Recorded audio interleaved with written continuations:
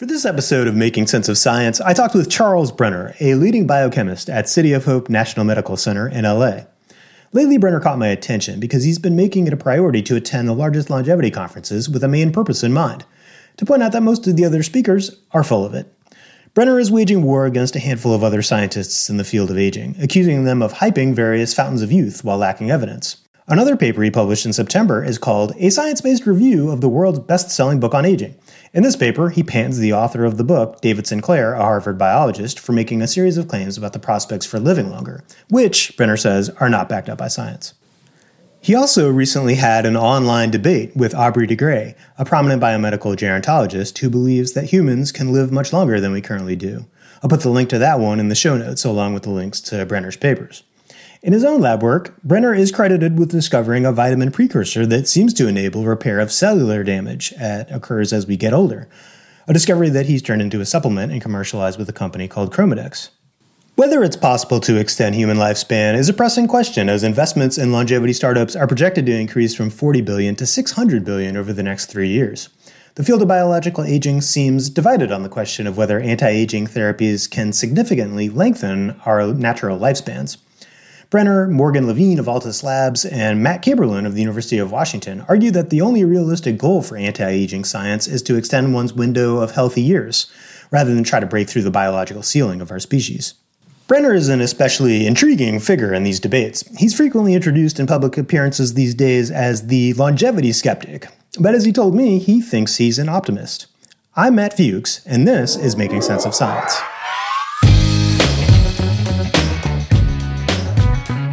It's going to be really interesting to our audience and maybe a little bit of a discussion topic with the Leaps.org audience, because I think a lot of the articles on sort of longevity topics get a lot of attention, and they seem to get more attention than some of the other topics. And so I imagine that this could be maybe a little bit of a different angle than they're used to seeing on longevity, which I think is great. People have been making up fantastical stories about longevity for thousands of years.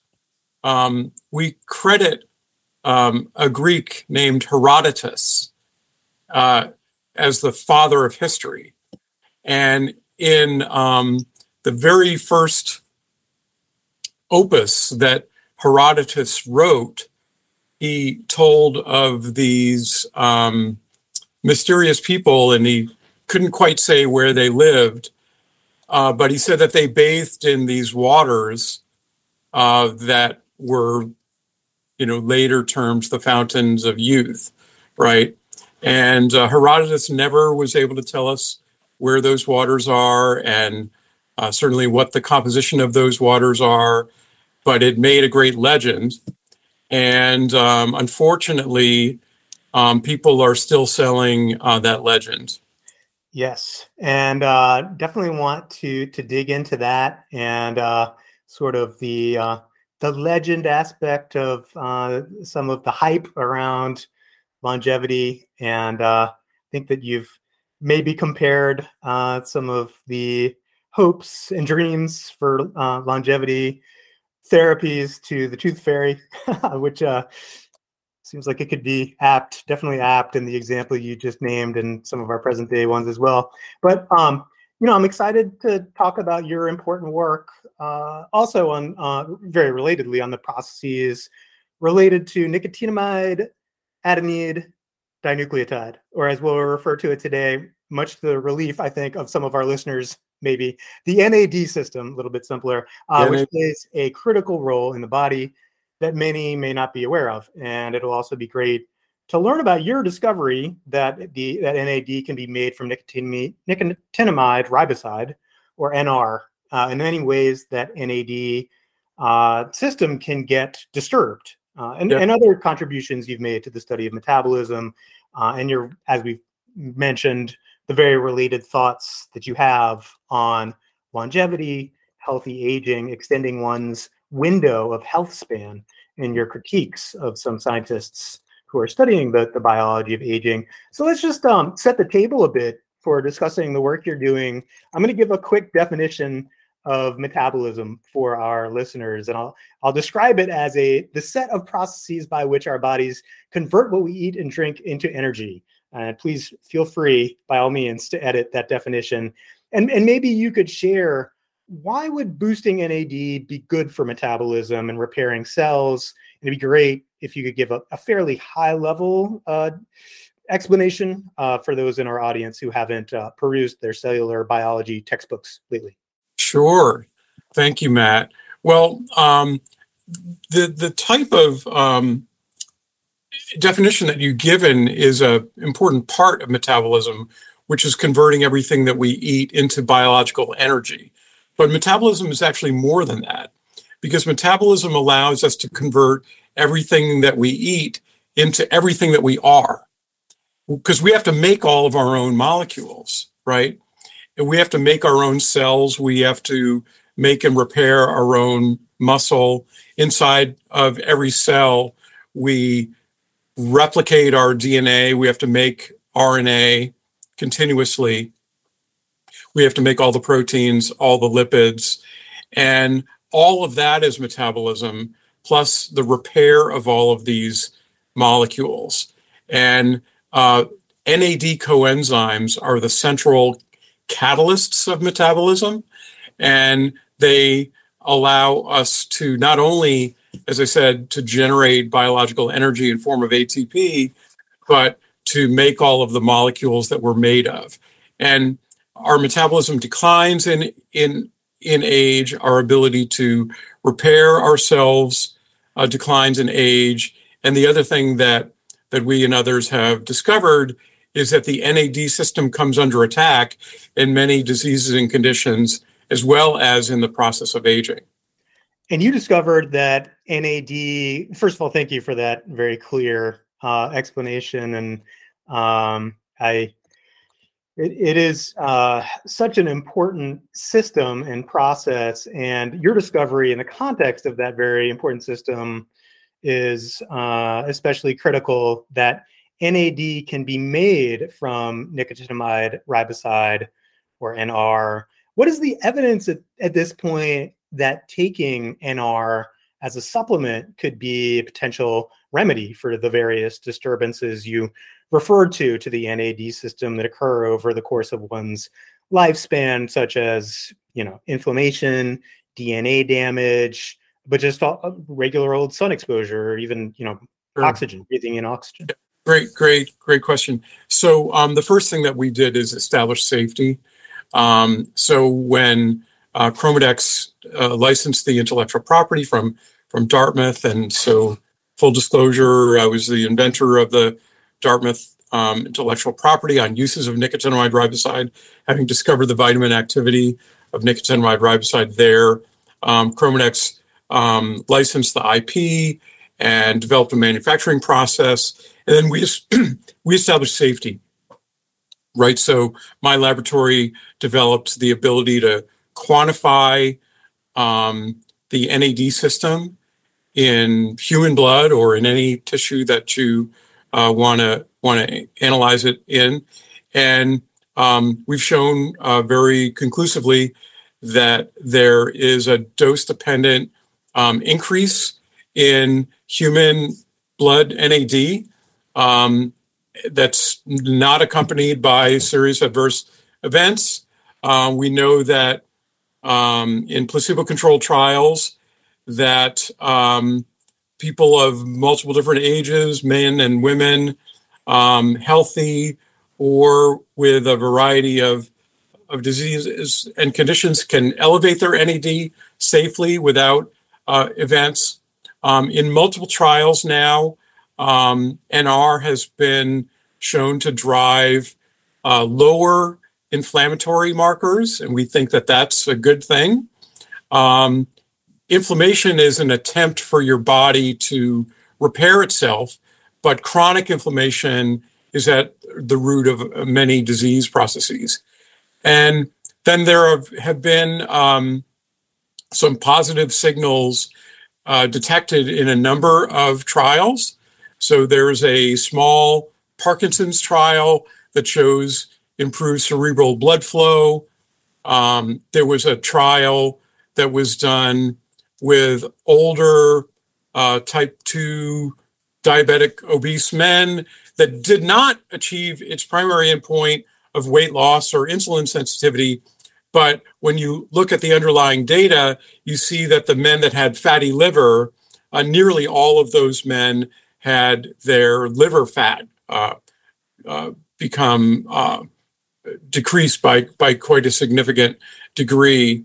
And there are probably about 50 ongoing placebo-controlled trials in combination with 3 other over-the-counter supplements, NR, accelerated time to recovery from COVID. That's something that was anticipated from our work in the laboratory. So we're really excited about the NR work going forward. Yeah, that's amazing. Thank you for going over that research. I know that, some of what we know, maybe much of what we know, is from animal research, but Yep. it seems like there have been clearly some really promising studies that have been done in humans as well. And so I guess that, leads me to kind of the question of who would this be for? And so, in the context of chronic inflammation, Parkinson's, type 2 diabetes, there may be a benefit based on the research that you've done. What about people who don't have, some of these chronic conditions and might be in, reasonably good health? Would there be any benefit, or has there been research done on the potential benefits for people who don't have those conditions? Yeah, there is quite a bit of research, and again, to fully disclose, NR, Niagen, NR is sold as a supplement, so it literally says on the bottle, not intended to treat a disease or condition. I don't consider aging a disease, but it's a fundamental property of life. And as we go through life and we are exposed to oxygen, our cells are exposed to reactive oxygen species. As we go into the sunlight, we get DNA damage that challenges the NAD system. So there are a number of trials that are looking at a number of kind of wellness parameters. And there's other trials that we've proposed doing that will look at things like wound repair. So anecdotally, almost everyone that has taken Niagen notices that their fingernails grow faster. There's more, I actually shave my head, but there's more hair growth, more rapid hair growth, and that abrasions and cuts and scrapes seem to be repaired much more rapidly. And so that's an area in which we think that we can do trials that would potentially demonstrate faster recovery from cuts and scrapes.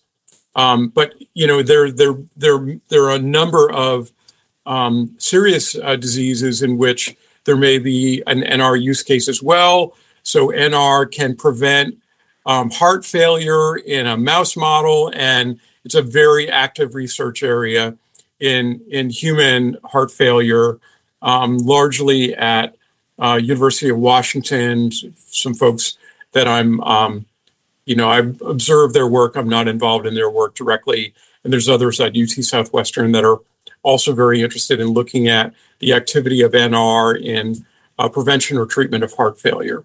But in terms of wellness, it's a very commonly used product. And from 20-year-old athletes in contact sports to weekend warriors, like myself. Like yourself. So you use NR.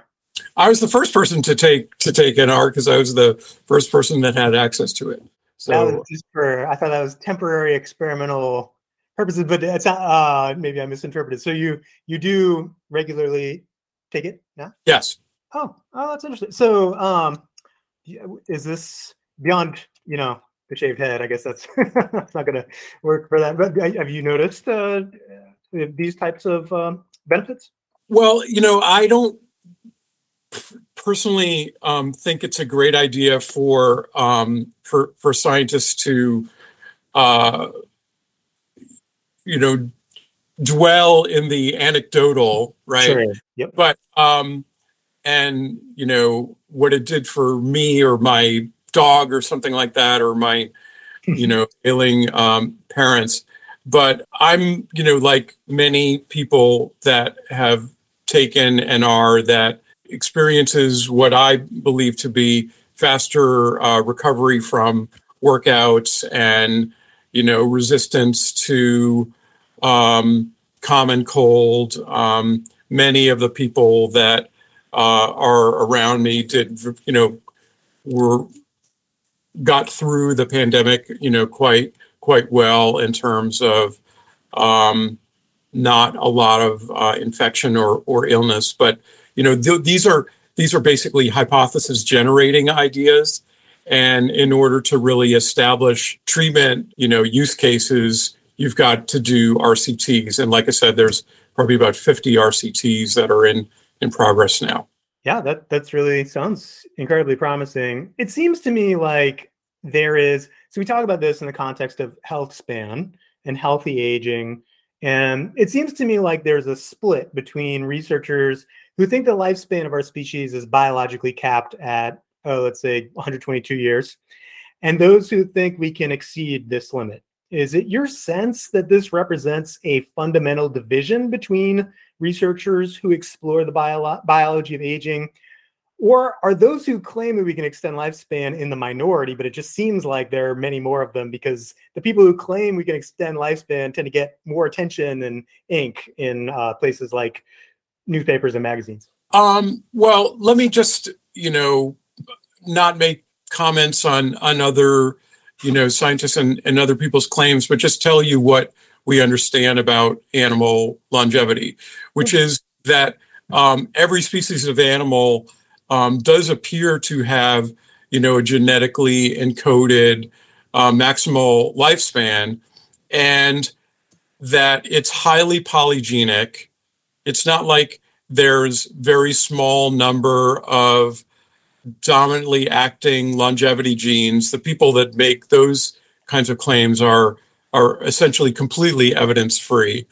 But essentially, the way I describe animal lifespan is that it's an emergent property of selected traits, and that it's not a selected trait itself. So what I mean by that is that animals have experienced selection to basically kind of like be born, right?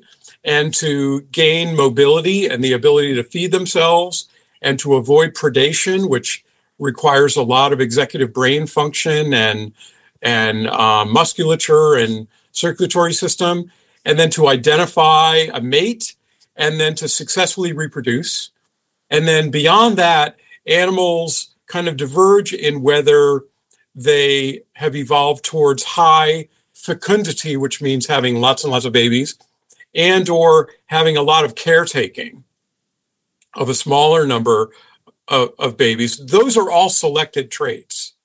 So size, power, famine resistance, intelligence, those are all selected traits. But longevity, which involves the ability to maintain health beyond reproductive maturity, is not a directly selected trait. So, for example, foxes are usually born in the spring, right? And they can reproduce essentially in the same calendar year in the northern hemisphere. And so a fox that lives less than 1 year can reproduce and give rise to its gene set. Now, a fox that can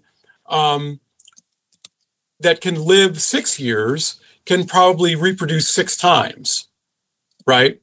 And so, yes, it's going to pass its gene set on to more baby foxes, but that may be largely a function of how clever it is and how ability it is to avoid predation. And the fact of the matter is that a fox that can live less than 1 year will reproduce. So the gene set is really selected for reproduction. And so the idea that there are, quote, longevity genes is quite misleading. There are genes that, when mutated, can give rise to longer-lived worms and mice and rats. But those worms, mice, and rats are actually infertile. So it's actually the dwarf mice are the most powerful set of long-lived rodents. And they live much longer than regular rodents, but that's because there are genes involved in growth hormone signaling that are mutant that give rise to these small animals that can't really fend for themselves and are infertile. Right. That's a really interesting distinction. So it makes me think of the grandmother hypothesis, which is that women outlive their reproductive cycles so that they can support their daughters and children, and having more children so that the grandmothers can still be around to take care of the additional children, right? Point, Matt. Okay. So in general, males and females in a species generally don't outlive their reproductive potential. So if mice live for 2 years, they can achieve, reproductive capability at like 12 weeks or so, and can largely maintain some reproductive capacity throughout their life. It declines. Okay. Now, and human men may peak in sex appeal at, 20 or something. You'll have to ask around and find out what the consensus is on that. But men will maintain a sperm count and some reproductive capability throughout their lives. Okay. Women, as you pointed out, live half of their life beyond the point at which they are fertile, right? So, but menopause turns out to be quite a human unique phenomenon. And it indicates the fact that women have been so important in human reproduction that the human gene set basically makes all of a woman's eggs available from roughly the age of 15 to 45 or 50, and then allows the woman to still be quite healthy for another 45 or 50 years, right?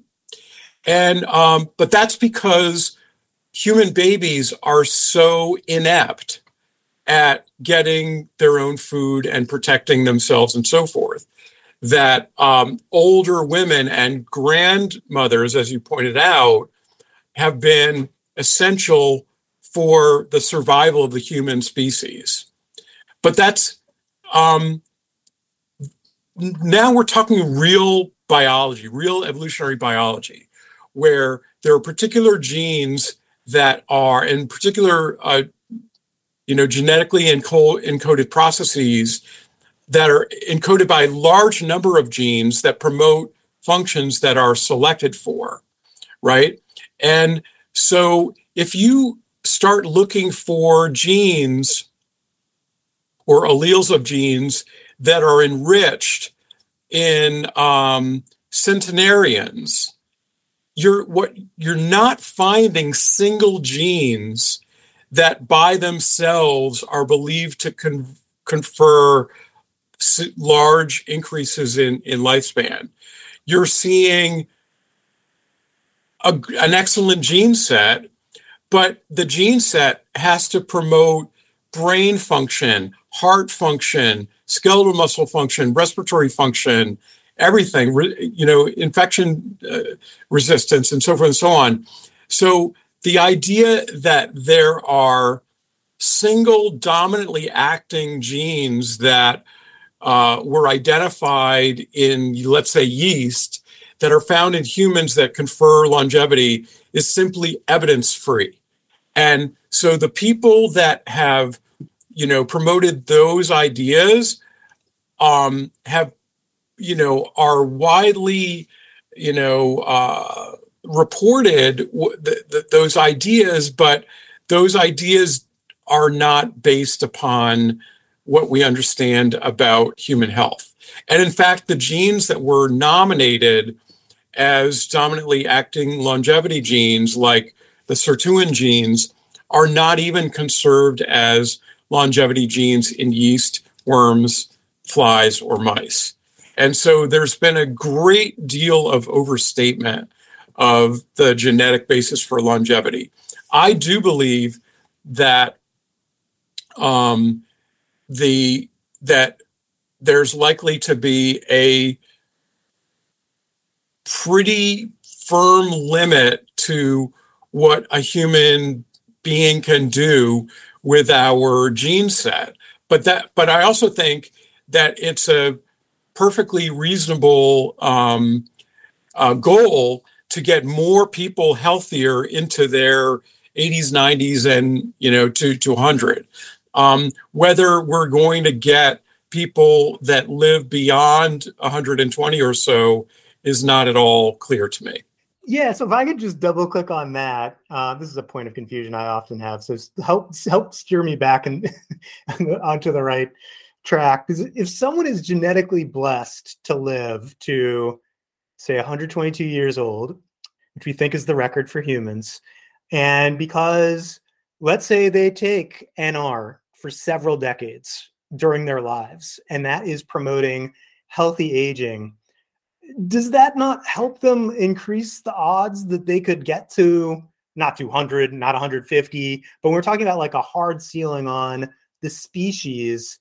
Are you saying that the ceiling is somewhere within 122? And so even if you took, something that is going to promote healthy aging for some substantial part of your life, it could increase past what we think is the ceiling, but not substantially. Is that? So we're speculating here, obviously. Sure. And there's no way to do the trial that you're, talking about. Plus, you have a, counterfactual involved there that we know who this person is that has the beautiful gene set, and now you want to have almost like a twin study of them, where one is supplementing and one isn't. I think the way something like NR works is that because as we go through life, we experience episodes of metabolic stress and metabolic disruption, whether it's an infection, a sunburn, or some broken bones and things where the metabolism had to be kind of rerouted to promote repair. I think that NR potentially allows you to get through those episodes better, but especially because we can't do the trial that you're suggesting we would need to do.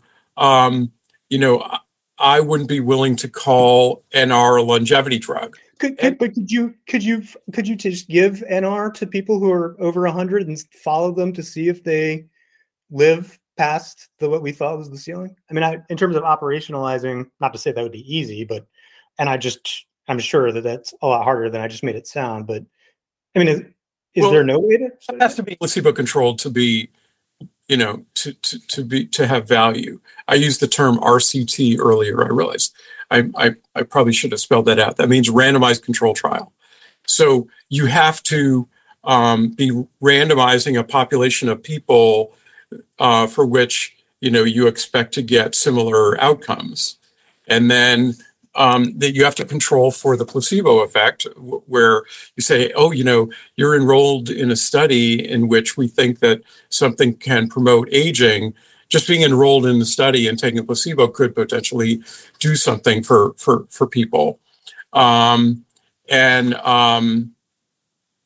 So you have to have a, placebo-controlled trial. Now, maybe a trial of centenarians makes more sense than a trial of, 61-year-old guys like me, because their life expectancy is, considerably worse, right? So you should be seeing, substantial percent of deaths per year if people are already 100 or 110. So you potentially could get a signal in that population, but those people are probably doing a lot of things right. So there's probably not a lot of people that are drug addicts, alcoholics, that play with handguns, that don't get vaccinated, in those populations. So I think that they're probably people that, have access to good food, clean water, and that prioritize sleep, and that do all the other things that that healthy people do in order to maintain their health. The question is, what does NR do on top of that? And I think the answer is potentially it promotes a lot of repair processes. Right. Speaking of NR, I do want to get back to NR and ask about the relationship that's been talked about in some places, some researchers, between NR and cancer. And from what I understand, there's some subset of people who maybe taking NR wouldn't be good for them because, cancer cells could potentially thrive off of additional NAD flooding the system. But is there, am I describing that correctly, or am I overstating, the potential for that to happen? So, the thing is, as I said earlier, NR is not to treat a disease or condition right now. It's a wellness product. And, when people that have disease and conditions, we tell them, ask their doctor. And so I, as a PhD scientist, I'm not going to, tell people, what to do. That said, we know that in very large population studies that were done in Australia, that nicotinamide, which is the nearest thing to nicotinamide riboside, was associated with lower skin cancer risk over multi-year trials, that there are animal studies in the context of liver cancer, breast cancer, and maybe some others in which NR has some anti-cancer activity. In a rat trial that was done by Donna Hammond at University of Iowa, who's interested in the effect of NR in prevention and reversal of neuropathy. She saw no increased, cancer when she was inducing carcinogenesis in rats. And so generally, we think that NR is safe and helps cells repair DNA. And so it would be largely expected to be, a healthy thing. But whether there could be some rare tumors that would depend upon supplemented NR, it's possible. I can't exclude that possibility. Yeah, it's interesting. I mean, when thinking about, again, the question of who is this for, that's just a question that seems relevant. It seems like maybe, maybe we need more research on that question at the bottom of it. I want to talk about maybe sort of like optimism versus skepticism. These are like words that I see in describing in the context of Dr. View in certain descriptions. I've seen you introduced in a couple of public appearances as a quote unquote longevity skeptic. But I've also listened to at least one of your interviews in which you described yourself as an optimist. Which description do you think is more accurate, and why? Well, I think that I try to be, rigorously honest about the state of evidence for everything, including nicotinamide riboside. And, I've thrown a lot of cold water on the idea of sirtuins as conserve longevity genes. I think that the verdict is in and they're not. I've not worked with resveratrol myself, but there's a massive literature showing that it's not a SIRT1 activator, and it's not bioavailable in humans, and there's no use case for it. I do think that that animal longevity and human longevity is highly polygenic, and so that means that I don't think that CRISPR changes that much for human longevity interventions, because if we had a dominantly acting longevity gene, then we could CRISPR it into ourselves, right? But since it doesn't really work that way, and it's thousands of genes working together that are allowing dozens of organ systems to work better through multiple decades beyond the point at which they were selected to work, which is reproduction. I don't think that CRISPR changes that much. So there are things that people overstate that I tend to throw a lot of cold water on. On the other hand, I love doing science, and we find new and important things every month in the laboratory. And so overall, I'm optimistic about science to help us solve problems. I think we got through the coronavirus pandemic, in the developed world anyway, relatively better than we might have, largely because of vaccine technology, which was decades in the making. And so, yeah, I'm an optimist about science, and I'm observing the fact that human lifespan has been doubled in the last better part of a century, but that's largely due to public health improvements, and I don't yet see I see the promise of longevity medicine as being somewhat overstated by people that have a particular agenda. Like in the area of partial reprogramming, for example, there's fascinating, amazing technology, and we've known that we can reprogram adult somatic cells ever since the time of Dolly cloning, right? And before Yamanaka factors. And we know that Yamanaka factors are a way to take a somatic cell back in identity to induce pluripotency.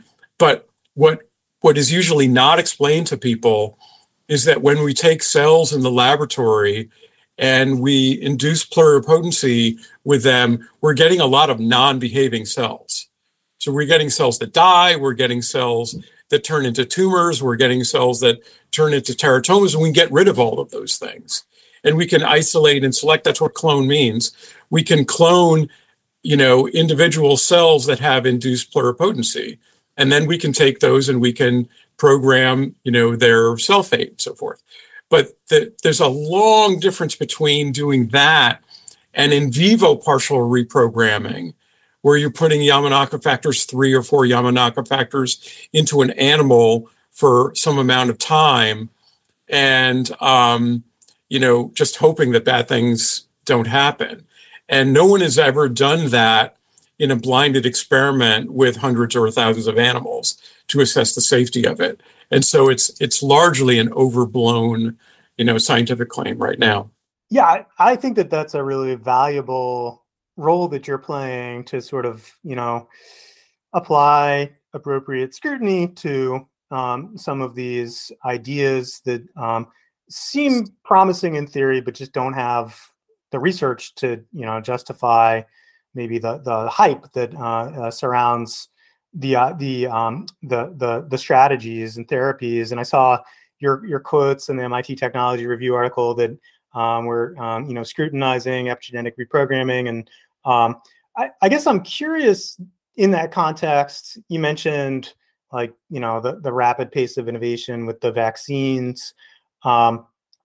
I wonder, like, I assume you're aware of ARPA-H, which is President Yeah. Biden's agency for health, sort of patterned off of DARPA, but applied to health innovation. Would you want to see healthy aging, or whatever we want to call it, maybe health span, be a priority for that agency, or even longevity, or would you prefer for those dollars, which could be massive amounts, to go to specific diseases like cancer, heart disease, some of the intractable chronic diseases that we face as a country and a world?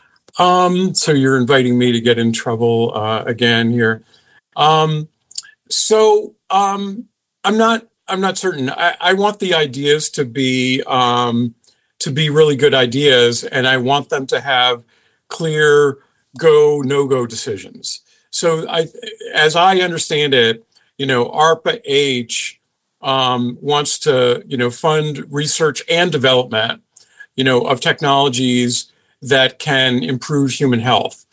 And so the critical thing is that that hypotheses have to be falsifiable, and the premises on which research is based have to be sound. And so if someone has an approach that they think can target the process of aging itself, then they need to, design an experiment to test that.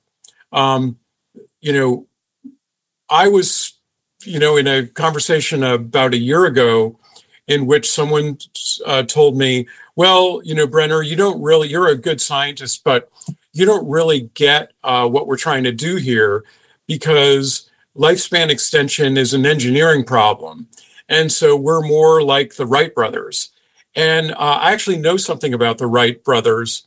And the Wright brothers very much had falsifiable hypotheses. Every component in the flying machine that they built was tested, more often than not in a wind tunnel, before it was assembled, into an airplane. And they rejected hundreds, if not thousands, of different designs of all the different components of the things that they were building, as opposed to what some people in the lifespan extension space say is that, oh, we are going to build these different things, and after we put these 2 or 3 things together, then we're going to start seeing effects. And I just don't think that that's the way to go. You have to, question your own ideas, and you have to, this is the way pharma does things. You have to design experiments that will really demonstrate the value of a particular idea. And if an idea is going to fail, you want to try to design experiments that will have it fail fast, so that you can put resources into other ideas. So, the things I've learned about ARPA-H is that, they're likely to be rather interested in cancer, diabetes, and Alzheimer's, which I think are 3, worthy health spaces. If someone wants to make an argument that we can help more people, not get cancer, diabetes, and Alzheimer's by working on the process of aging, I'm not opposed to that idea, but I want their ideas to be falsifiable. Sure. No, that makes lots of sense to me, and I actually I think that makes it's a very compelling argument, because it seems like it is really hard to design these falsifiable sorts of approaches to longevity therapies. And speaking of that, I did want to bring up your paper, which came out in August, I believe, which you review the data on sirtuins, which you've alluded to a couple of times. You say in your paper that Carl Sagan taught us that extraordinary claims require extraordinary evidence. And I guess I want to kind of ask about both sirtuins and resveratrol. Is it basically like the fundamental difference of opinion that you have with, a researcher who's, well known for his thoughts on sirtuins, David Sinclair, that sirtuins, he claims the sirtuins are susceptible to manipulation, and you disagree with his belief that we have evidence that sirtuins can be manipulated. Sirtuins can be manipulated, but they're not longevity genes. So even if you go back to yeast, there's two different ways of measuring lifespan in yeast. One is the amount of time that cells stay alive, right? Which is what we're interested in, right? So the idea of living, 120 years rather than 90 years, that's, a third, 30 over 90 is a third longer lifespan, right? It turns out that when you delete the SIR2 gene, in yeast Saccharomyces cerevisiae, you get longer lifespan. So David Sinclair will never tell you that because it goes against his narrative. But that's a fact. It was published by Walter Longo, Fabrizio and Longo in 2005. The assay in which Sinclair, Guarente, and their co-workers showed that extra copies of SIR2 extend lifespan only extends the lifespan of about 1 in 5 million cells. Now, I would need a whiteboard to explain this whole thing out to you, but the way that experiment is done is that individual what are called mother yeast cells are arrayed on a petri dish, and their daughter cells are removed over the course of days or weeks. And it's only after about 21 generations of the cell divisions in which the oldest mother cells have, an advantage in dividing a few more times. But that's 1 out of 5 million cells. So the idea that a yeast gene that advantages 1 out of 5 million mother cells, but disadvantages the entire culture, it disadvantages the entire culture in living a longer time. The idea that gene is a gene that all the way back from yeast anticipated the causes of aging in animals is mind-blowing. And the actual data in which extra copies of SIR2 were reported to extend lifespan in worms and in flies turned out to be non-reproducible. And then people went into mice when they thought that the sirtuin overexpression in flies and worms did extend lifespan. Before those papers were debunked, people went into mice and tried to get lifespan extension in 5 different labs. And basically, if you look at the data in those papers, SIRT1 overexpression does not extend lifespan. So the people that are saying that, sirtuin overexpression extends lifespan either don't know what they're talking about because they haven't looked at the data very carefully or are trying to mislead. It's one or the other.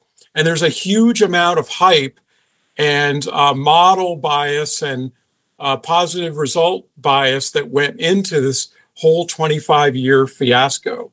So, billions of dollars, maybe into 10 billions of dollars have been put into the sirtuin idea. And it's not a conserved longevity gene, even in yeast cells. So it's high time that and now it is, 7 gene products in humans that have something to do with the NAD system. But again, the idea that sirtuins are the primary mediators of NAD boosting is also evidence-free. And in your paper, you describe errors made by scientists that led to false claims about sirtuins as stemming from framing bias, confirmation bias, hype, greed, I think is implied, rightly, it seems. Do you think these are general problems in scientific research today? Do you have thoughts about how these issues can be addressed in the future? Do you think that they're more prevalent in the field that we've been discussing, the longevity? Or we have a term in modern bioscience research where we talk about CNS journals. It means Cell Nature Science. So kind of the most prestigious journals. And they're looking for really exciting, articles, right? They're looking for, they're not very likely to publish a paper showing that extra copies of a gene doesn't extend lifespan, right? Extra copies of a gene extending lifespan is exciting. Why? Because CRISPR, right? If you were to find a gene that has extra copies that will extend lifespan in a mouse, then you could try CRISPRing it into, monkeys. And, if you got a positive result there, you could change human medicine in a, remarkable way. And so there's an asymmetry between the upside of a positive result and the non-plus nature of negative results. And so it turns out Nature did publish a paper showing that fly and worm sirtuin gene overexpression doesn't extend lifespan. But they did that in 2011, which was like 10 years after the initial reports that in worms that extra copies of sirtuin do extend lifespan. So it was not individuals from 9 different institutions, like amazing scientists like David Gems and Linda Partridge, working with folks from 7 other institutions, showed that sirtuins don't extend lifespan in flies and worms. But that's 10 years after a drumbeat has been going on saying that they do. And, companies have been formed already to try to exploit this and develop human medicines that were based upon this. And so, it is a problem. Certainly there are financial incentives, but even there are, fame incentives and the excitement incentives of getting additional, research funding if you were able to demonstrate these kinds of positive results. So it's very important that scientists blind our experiments and that we test our hypotheses and we do important things like, if you were to find that in a primary assay that it looks like resveratrol activates a SIRT1, the very next thing that you're supposed to do is determine whether resveratrol interferes with the assay in which you measured SIRT1 activity as opposed to activates the enzyme. That's the experiment that wasn't done by David Sinclair. It was done by others. Every molecular biologist knows the result of that experiment, which is that resveratrol disturbed the assay, right, and doesn't activate SIRT1. So in my lab, when we identified enzyme inhibitors, which are much more common than enzyme activators, but if we identify activators or inhibitors, the very next thing that we do is we try to disprove it. Like, is it some way in which it could be an artifact? Is it some way that it's interfering with the assay and not having the direct effect that we think it is? So those are very, very important things to check. And, they have to be done dispassionately, where as a scientist, you accept the result. And, you don't want to just push your narrative and say, oh yeah, resveratrol is going to be a type 2 diabetes medicine that as a side effect is going to allow people to live longer. That was something that was published in the New York Times. Why? Because scientists said that to the New York Times writer. And, it's hard to get the genie back into the bottle, right? Once the scientists go off and they speculate on their wildest fantastical dreams, and then the New York Times, amplifies that, and then every other, outlet, has their spin on it. Now you can go into a bookstore and you can see the Cert Food diet, and you can see all kinds of things that are nonsense. I'm glad that you brought it back to your lab, because I imagine some people listening, they might observe that Chromadex is selling True Niagen as a supplement for cellular repair to ensure that cells have essential aging, or I think I saw like have gas in the tank is the way it's described maybe on the website, just purely in terms of having a product that's based on a supplement that is still being researched to some extent, right? Maybe some might compare your work with Chromadex to other researchers who've gone to market with products claiming to support healthy aging, like maybe like what Eric Verdin is doing with Juvenescence and cellular therapies. How would you describe how your work with Chromadex is different? Wasn't you just said that you've done much more to try to disprove your theories dispassionately? There's just much more research. We took a product off the market actually when we saw more human data on it. So Chromadex once upon a time had the patents for terostilbene, which is a resveratrol-like molecule. It's actually more stable than resveratrol. And I think terostilbene, is found in blueberries. And there was a patent on a preparation of terostilbene called TeroPure. And it was sold as an ingredient to other companies. And, it was making money for the company.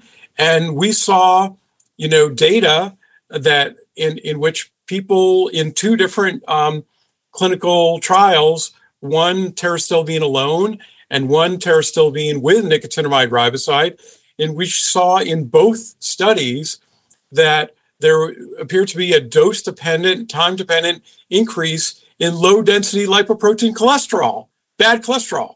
And, I went directly to the CEO and the general counsel at the time, and I said, I don't see this being a health-promoting product. And, I can't get behind continuing to sell this stuff.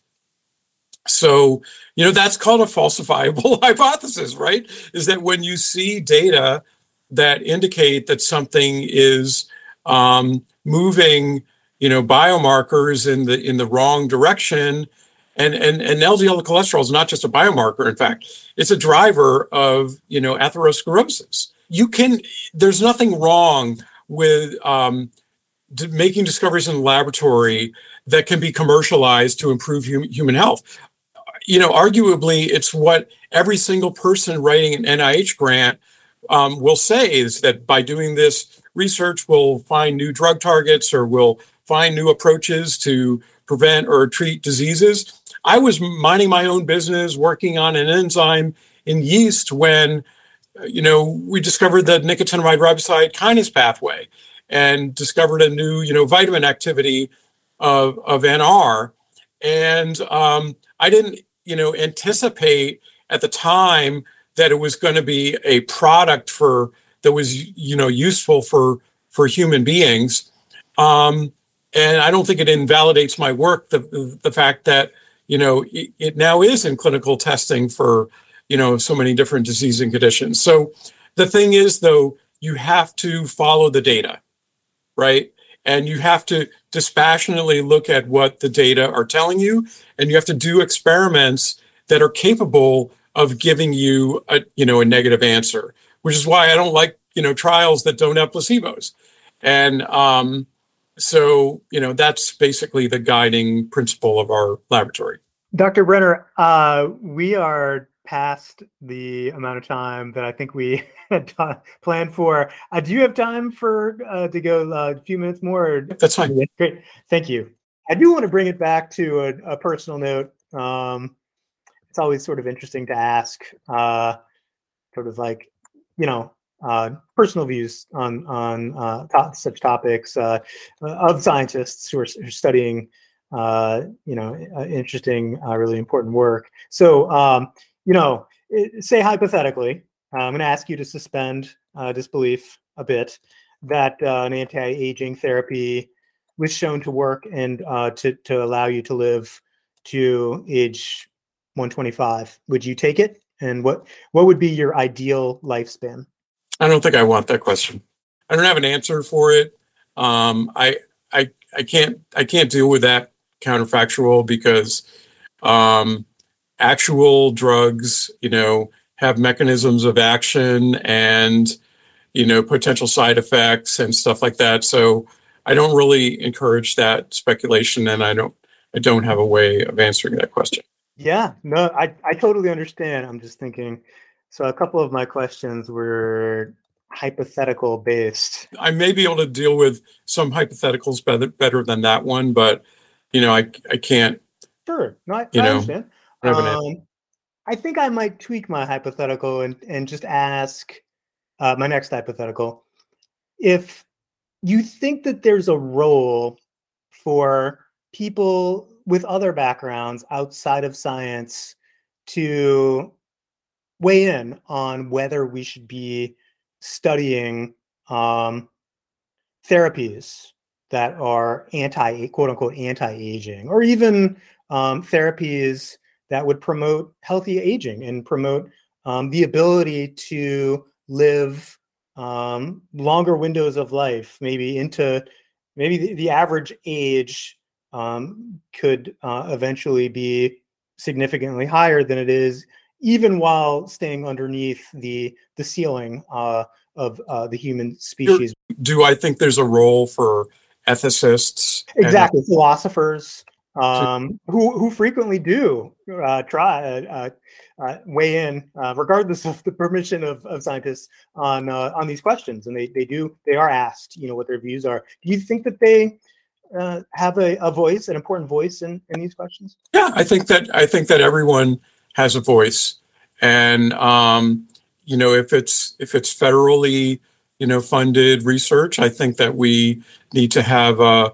conversation about where the funds should go, and how much goes into discovery research, how much goes into clinical research in various disease areas, prevention, nutrition, public health, all of those things.